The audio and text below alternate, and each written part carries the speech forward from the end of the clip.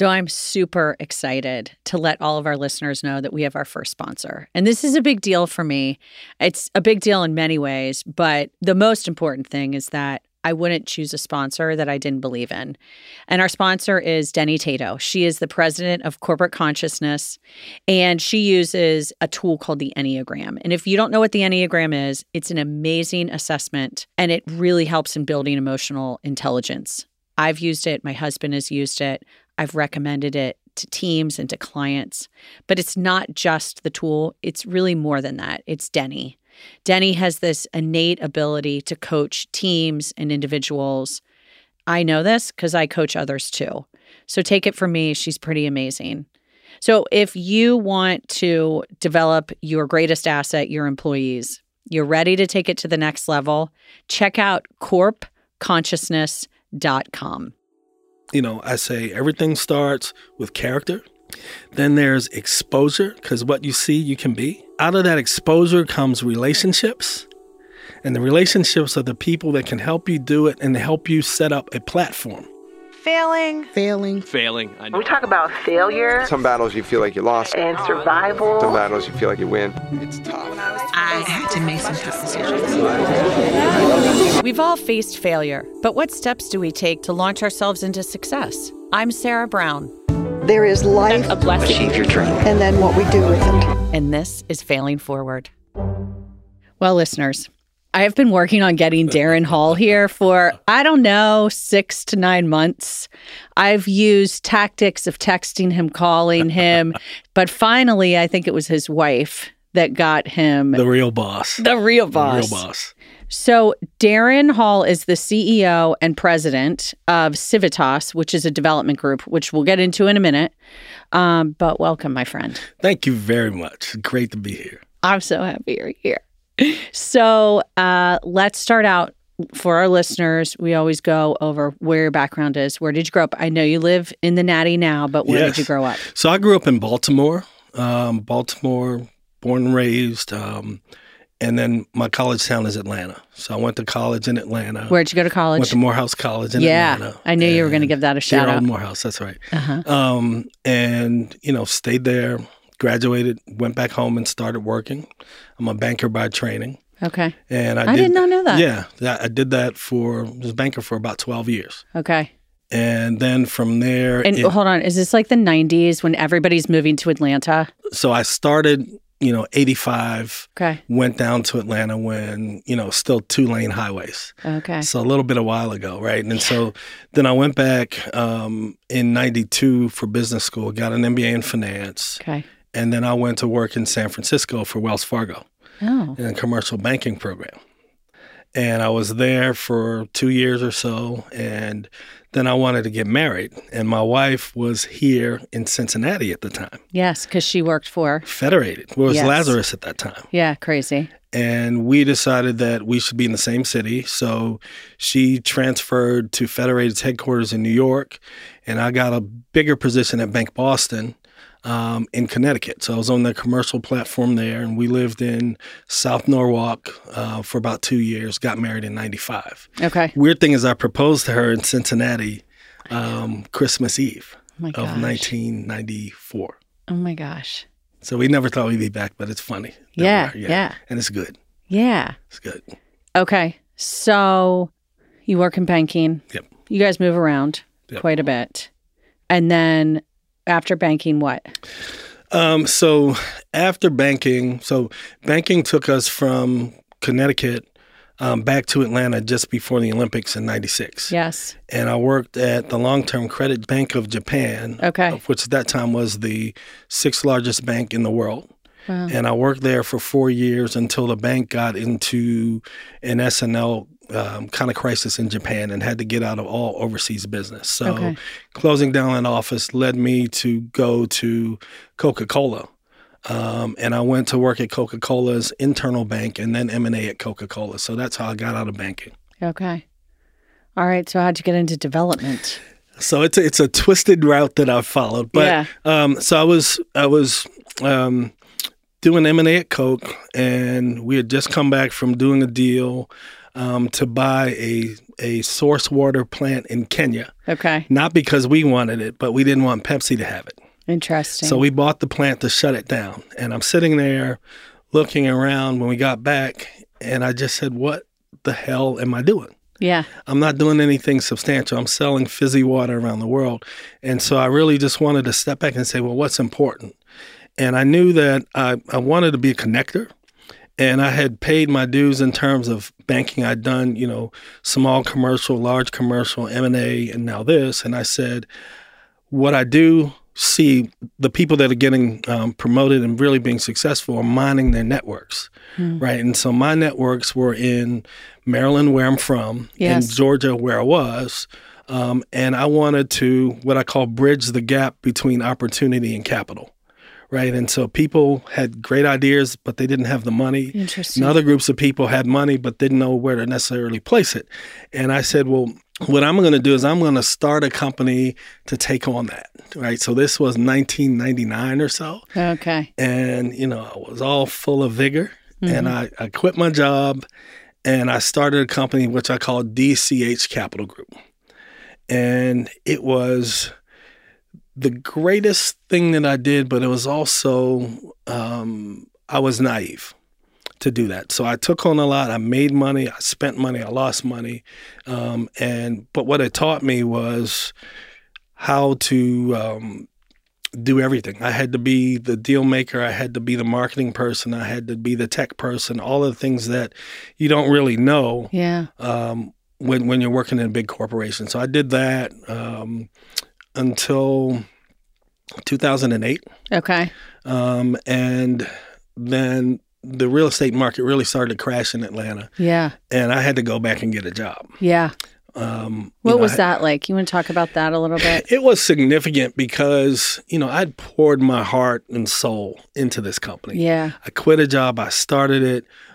When I started off, I was just placing money. But as I realized that I had kind of stumbled into kind of impact investing or social investing because, and I didn't know that then, but my clients that I got were nonprofit organizations, churches, or high net worth people that would let me have a shot at a deal because that time I was really young, right? And so you get the chance to do the deals that nobody else could get done. And so I wound up really taking on clients that were really embedded in their neighborhoods. And so what I realized that I was doing was if I helped a church to expand or start a jobs entity, that was really something good for the folks that were there. Or if I helped an entrepreneur get a line of credit to expand, then I was creating jobs. And I didn't know it at the time, but that's what I was doing. And while I was giving a presentation just as the market started to decline, I was giving a presentation to a church group. And it just so happened that I was speaking to a group, and one of the trustees that was there was a consultant for the Annie E. Casey Foundation based in Atlanta. Okay. And so Annie E. Casey is the mother of Jim Casey that started UPS. Oh. So it was headquartered in Baltimore. So I was going back and forth between Baltimore and Atlanta, but UPS is also headquartered in Atlanta. Okay. So this was a foundation that was really, really funded in a big way after the company went public. And at the time, it was a $3 billion foundation focused on doing really good things for vulnerable children and families. Okay. So she's in this audience. It was a he that managed that foundation. He worked at the foundation. Right. Okay, sorry. And they just happened to have a new position that was called the Deputy Director of Neighborhood Transformation for what they call their Atlanta Civic Site. And so a civic site is a place where the Casey Foundation has a long entrenched place of where they're going to be. Okay. Turned out that this place was in they bought a surplus building from Atlanta Public School System and spent $1 million to renovate it and do everything. And so when they decided where they wanted to go, they picked the 5 neighborhoods that had the highest incidence of children and families living in poverty, and they wanted to locate there. Okay. And the work that you're going to do there is to do community engagement and all the things that go along with the benefit neighborhood. So what I'd really learned is that now I'm moving from finance, yes, to entrepreneurism. Now I'm getting into the nonprofit foundation cycle without even really realizing it. So this is the downturn. You're like, I need to find another job. Right. Did you then go work there? I worked there, and I worked there from 2008 until 2012. And it really taught me a lot because, number one, we had very, very deep pockets during the time where nobody else was doing anything. Did, right. And what I got to do is I got to really learn how philanthropy can be the most impactful thing and can play where nobody else does. So I know you have some items that you want to talk about today. Because we talked about it yesterday, you guys. Anything around that pocket of life, or is what you want to talk about a different pocket of life? It's all the same because one thing has prepared me for the next thing. And so the reason I was able to come to Cincinnati and be successful with the job that I had here is I had prepared there. Yeah, but so yes. And during that downturn, so many people were injured from that. Yes. Some broken. Yes. Right? Yeah. I think a lot of people were resilient, but yours is a great example of resiliency. It is, but I learned a lot there too. So, when you see that kind of crisis in those kinds of neighborhoods, you see the impact of the harsh realities of economics on people there. And so what I got was a really close look at how people deal and survive in difficult times and what people do that's impactful that can help and change it. But then what do people do that are just what I call poverty pimping? And so their job is to lord over the people that don't have anything, and they have a job because there's people that was poor. And I was determined that I would never be a part of that. I wanted to use platforms, which is a big thing for me, to drive the impacts that we were trying to do. Okay, so give me an example of poverty pimping versus the positive. So poverty pimping is I don't think it happens to people intentionally. Yeah. It just happens over time when you're used to being in charge of significant pools of capital. And some people can get self-righteous and important. Yeah. Because they control ego, right? They control money that people need and organizations have to have for them to be able to carry on what they want to do, especially in the nonprofit sector. And is that like grants and foundations can even get that way? That's right. And so my thing was we were always constantly reminded that we didn't make any of this money, and somebody left the money to the foundation to really drive outcomes to change people's lives. So there were good behaviors that you learned in that. Okay. Sure.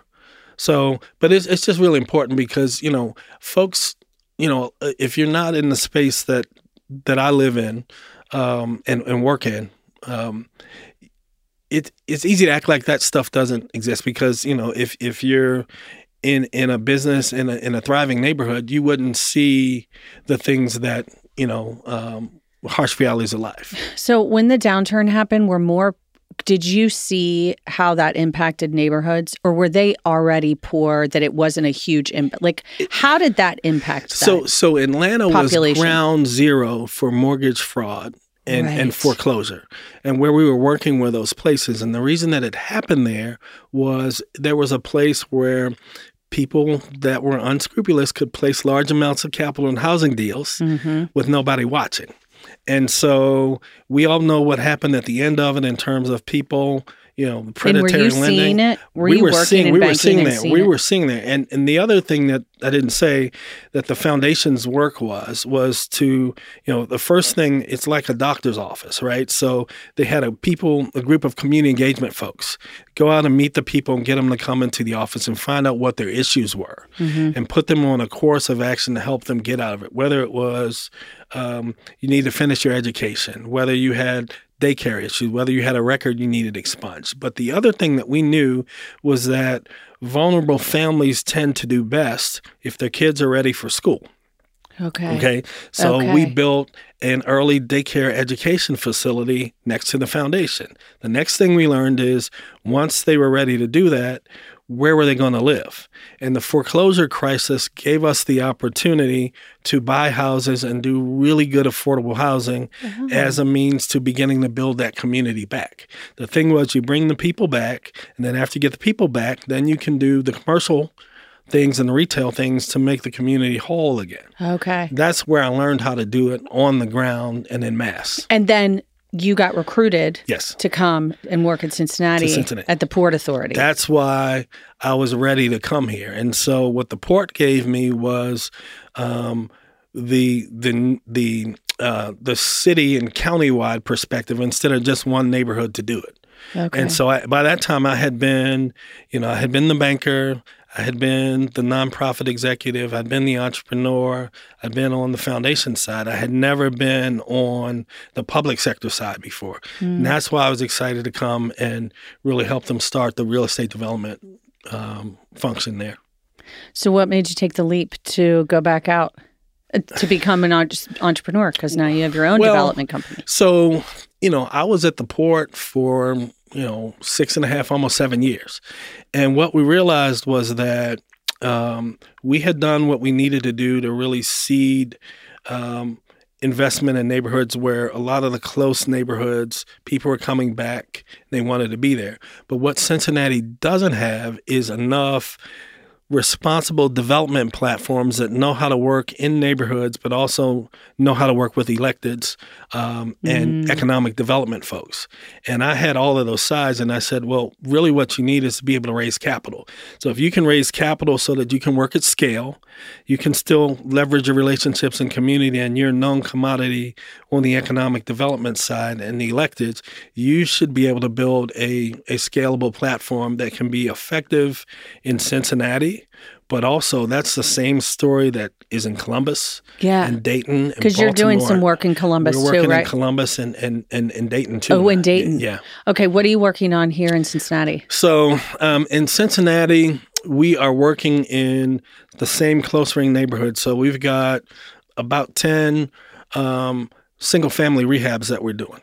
Okay. And so the reason that we're doing a certain neighborhood, are you picking? So we're focused in the same neighborhoods that I worked on and set the strategy for at the port. Okay. So we're working in Evanston, we're working in Walnut Hills, we're working in Northside, and we're looking to continue to expand there some more. The reason why we're there is that I believe that we are at a moment in time. And when you look at demographic patterns, people are moving from suburbs back to urban centers, right? Yes. And at the same time, you have a group of folks I call legacy residents that have been living there, and these neighborhoods have not been in vogue since Dr. King was alive in the 60s. So if somebody's not there to help manage that interaction, you have the potential for all kinds of strife and arrest. And we are skilled to do that, and we want to be there, and we work, and we can make a difference too. I love that. So it's the right thing to do. It is the right thing to do. And the thing is... What about North Avondale? Because North Avondale has all these old, beautiful homes. It does. It does. It's a perfect place to work. But you got to understand, we can't be everywhere at once right now. Yeah. And we want to go... the way that the playbook works is that the economic development groups go first, and they set the base in the neighborhood so you can get the comps. Okay. Then the developers show up because you can get your projects financed, and people want to buy and move there. Okay. So that's why we're doing there. It's no different than what Model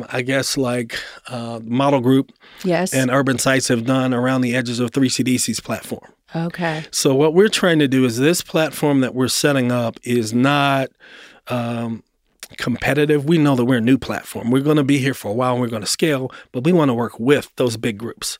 And we can work together because what they're focused on is a lot of the larger multifamilies, and we're single family, and we'll do some commercial in business districts in those same neighborhoods. So there's room for us all to play.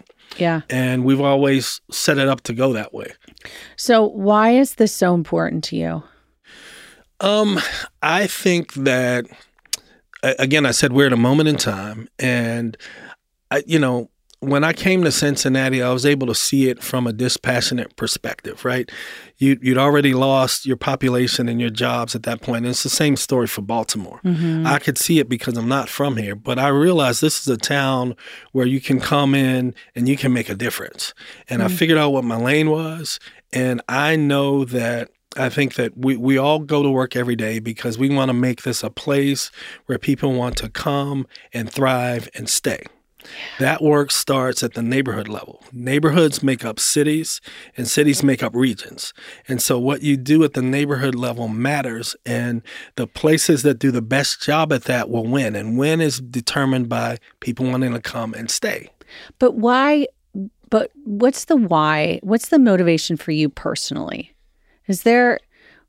Yeah, because where did this come from? Well, it's kind of, it's me not giving back, but it's me, I think, leveraging all the experiences that I've had. Because I always think successful people, they have that why, but they want to be a hero to somebody. Interesting that you say. So for me, I feel like I've had in my life, I've had a lot of opportunities that I'm blessed to have, right? Yeah. It started off, my family saw the value in sending me to school. So I went to a school called Gilman School in Baltimore that's like St. X here. Okay. Right? And so that school trained boys to go off and lead the town eventually. Mm-hmm. I never got to go back and take my place there. But what it means is that I can see how you build business and you scale business and you use good character in your business, and I want to do it here. The other side of it is I'm very sensitive to the fact that as a Black man, not everybody's had the same experiences, careers that I have. Yeah, and opportunity. I feel like if I don't do it,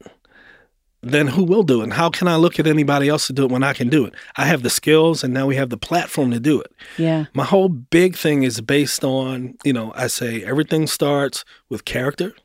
Then there's exposure, because what you see, you can be. Out of that exposure, out of that exposure comes relationships. And the relationships are the people that can help you do it and help you set up a platform.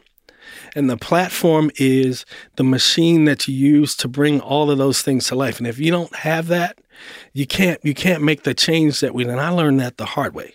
Is when I started my first company, I didn't have the platform. I had the idea, I had the passion, but I wasn't ready. Nobody told me that I wasn't ready, though. Yeah.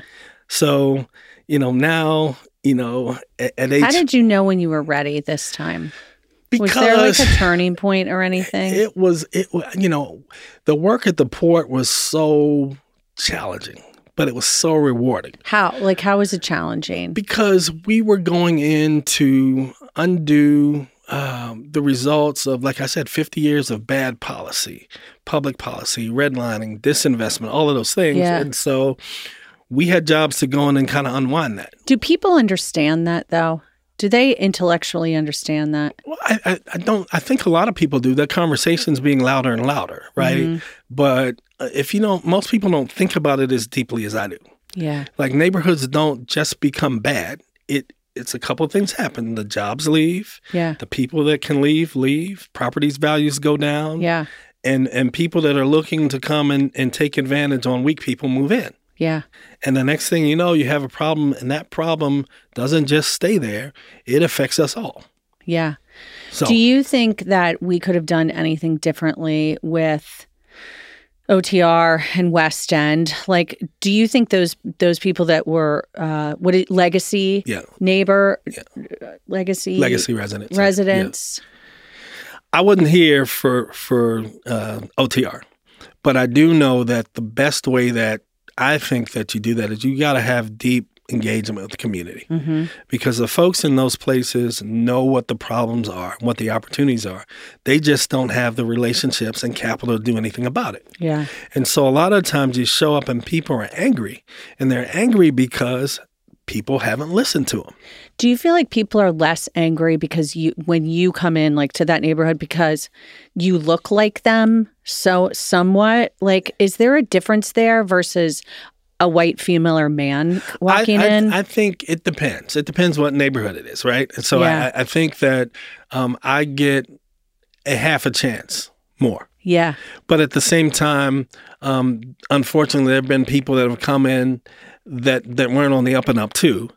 And so people are skeptical. So they're not used to, in many situations, somebody showing up saying, I really am here to help, and I really do have the information, and I really do have access to capital to do what we say, and I really do care what you think. Yeah. And let's go together. Yeah. And so all you can do at that point is, you know, invite them to come along. Right. And that's with any relationship. Yeah. Yeah. Yeah. Okay. I loved that comment that you made about exposure. What you can see is what you can be. Yeah. That's such a great quote. Yeah. People give me crap all the time about, you know, you have a suit on every time I see you.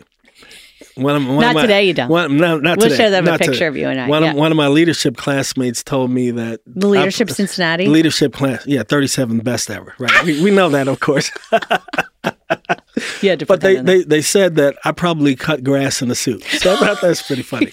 But the thing is, I do it intentionally because I want to be something different when I show up there, saying this is what you have to do. Right, this is what you can do. Here's a different way. So totally. So okay, what else? What have we not talked about? We haven't talked about Civitas as much as we need to talk about Civitas. I mean, it's a company, but it's a platform to drive change. Yeah. And I'm lucky enough that I'm being able to take a passion and make a business out of it and scale it and see if I can do more. So I was recently listening to Sarah Blakely's masterclass. You know, she's the CEO of Spanx. Yes. And she started in Atlanta. Did it? Yeah. I didn't know that. She talked about how do you find your purpose, which is what you're describing, which I would say a lot of listeners really struggle with. How do I really understand what my purpose is? And she said, and I'm going to pull my notes up here.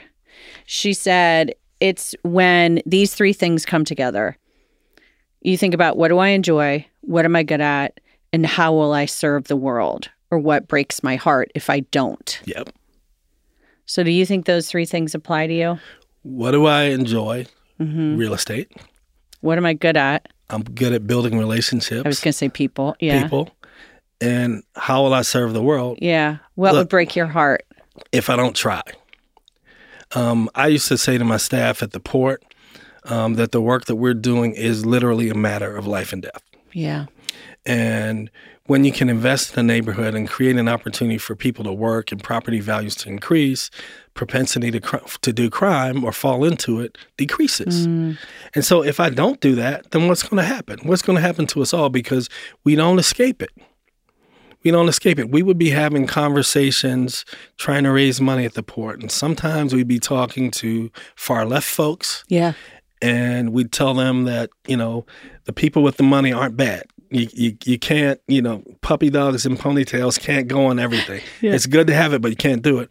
And then on the other side, when we're talking to really hard right folks, you're saying, listen, we're all patriots, right? Right. And if we are patriots, don't we want to create an opportunity for people to work? Because when people are incarcerated, it costs $45,000 a year with no follow-up return. And we're at a point where we have the highest percentage of fighting age men and women locked up than at any other time before. So think about what that means now. Really? You as a you know, hardcore business owner have an opportunity to do something good and make money. Yeah. Why would you not do that? That's interesting. And so that would usually kind of change the dynamic a little bit. I still say the same thing. We're all patriots. We all love to do the right thing. Why can't we all do something together? That sounds funny. Why can't we all just get along? Totally, yeah. Yes. But seriously, we can do what's right, make this the best place, set a template for how to do it, and be better along the way. Can you share maybe one of your most favorite stories? Could be something that you did with the port, something that you did with Civitas that, like, I just love, our listeners love a heartfelt story of somebody's life or that you really impacted, or a neighborhood that you're like, gosh, I feel good. Like when you went to bed at night, you felt good. I feel good that we've changed the outlook in Evanston. And I get to continue it. When we went to work in Evanston in 2000 and late 14, there hadn't been a market rate housing transaction in 9 years. Wait, what does that mean? What does that mean? There hadn't been a for sale sign on the property that sold for 9 years. They were small, flippers. And Evanston is another neighborhood of big houses. And so what you would see is investors coming in and taking one of those beautiful houses and making it into a 6-family house and charging families that thought or couldn't do any better $700-800 a piece for rooms, right? And so what that did was, number one, it crushed property values. Yeah. And we were able to turn that around because who lives there? They're usually older women, senior citizens, who couldn't afford to maintain the house. Because the neighborhood was there, the bank wouldn't lend. When they died, there was no asset of value to pass on to future generations, right? Wow. So think about what that means in the basis of most families' wealth. It's usually a house there at some point. Totally. So we were able to disrupt that by intentionally investing there, putting houses there, engaging the neighborhood, doing a plan. And my company now gets to do the next iteration of it. Just there. And it sounds small, but that's a really important story that will get played out in neighborhoods in Columbus, in Dayton, in Cincinnati, and everywhere else, because it's the same thing that we're talking. This is a top 5 issue of our time in this country right now. How you deal with neighborhoods. Really? And we're here, Cincinnati, the joke is that, things happen 10 years later here. Yeah. But we're doing very good things here in terms of collaboration and working together, public and private sector too. Well, and I also know that friends of mine that work in San Francisco, who work for tech companies, the tech companies brought in consultants to talk about the homelessness issue. And everybody assumes that the reason why there are so many homeless people in San Francisco is because of the weather. It's nice to live there. It's actually because of housing. Right. Yep. Right. And the housing got so expensive, and there was no mass transportation that could take them from the outer into the city and work. And where you live matters. There's data that shows here that, I think in Cincinnati, the last time I saw it, it's like a 8 or 9 year difference between you living in a really disinvested neighborhood, Pickett, and the most affluent neighborhoods in town. Because if you think about it, you're more likely to have better air quality in a better neighborhood. You have better food. You have higher property values. You have lower crime. You have less stress, or different kinds of stress. All of that plays out onto your life. Yeah. So, yes, it's building a house, but it's really about building community. And building community is what we all want. We all want good things, and then you can build a big-ass business around it. Okay, I actually think that was the most perfect ending. A big-ass business around it. Yeah. But you're right about the community. And you know what? As human beings, that's what everybody wants is community. Yeah. And you're helping create that. We're working very diligently to do so. High five. High five you. All right. You are High awesome. 4. Yeah. High right. 4. We missed. It was we missed. Oh my God. You and my buddy Matt Fitzpatrick are the two people that you could say and I'd crack up at you. Awesome. Darren, thank you so much for being here today. Thank you for having me. And sorry it took so long. It's all right. You know what? You play hard to get, buddy. Oh, yeah. Well, yeah. I mean, Yeah. It was worth the wait. Nice. Thank you. Thank you. In order to keep the show going and growing, we need the help of great advertisers. But we want to make sure these partners are people you actually want to hear from. So we need to learn a little bit more about you. Please go to failforwardpod.com/survey and take an anonymous survey that will help us get to know you better. Again, that's failforwardpod.com/survey. I want to thank our sponsor, Corporate Consciousness, and everyone behind the scenes, especially Adrian Donica and the team at Gwyn Sound.